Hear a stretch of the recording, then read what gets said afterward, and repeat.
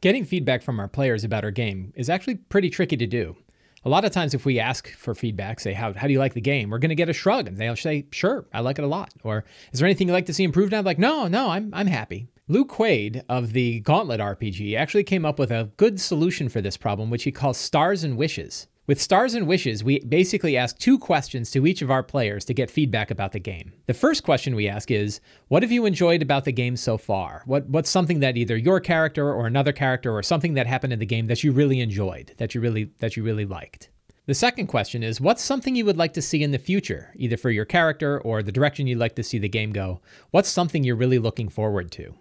These are 2 good positive questions, and when we ask players these questions, they're going to give us good answers.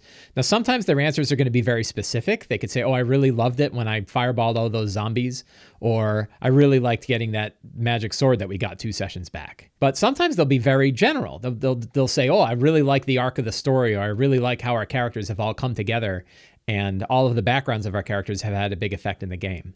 So we're going to get different degrees of answers to this, and that's absolutely fine.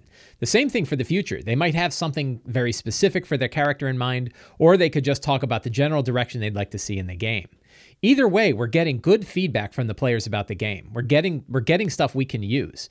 We're hearing from them what they've been paying attention to, what they've enjoyed, and what they're looking forward to in the future. It's really important to write this stuff down.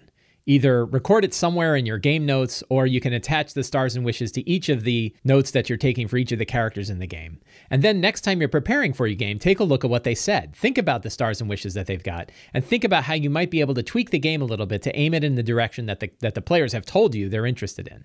You don't have to ask for Stars and Wishes all the time. I like to do it basically every 4 games or so, or basically anytime there's a major change in the arc of the campaign. You want it often enough that you can still help steer the direction of the game, but not so often that you're asking them all the time. Stars and Wishes is a really powerful tool to get feedback for your game. So the next time you're sitting down with your players and you reach the end of a session, leave a little bit of extra time to ask each of them what have they enjoyed about the game so far and what is something that they're looking forward to in the future. If you enjoyed this video, you can help me out in 4 ways. You can subscribe to the Sly Flourish newsletter, you can subscribe to my channel on YouTube, you can help support me on Patreon by going to patreon.com/slyflourish, or you can pick up my book, Return of the Lazy Dungeon Master. Links to all of these are in the notes below. Thank you very much.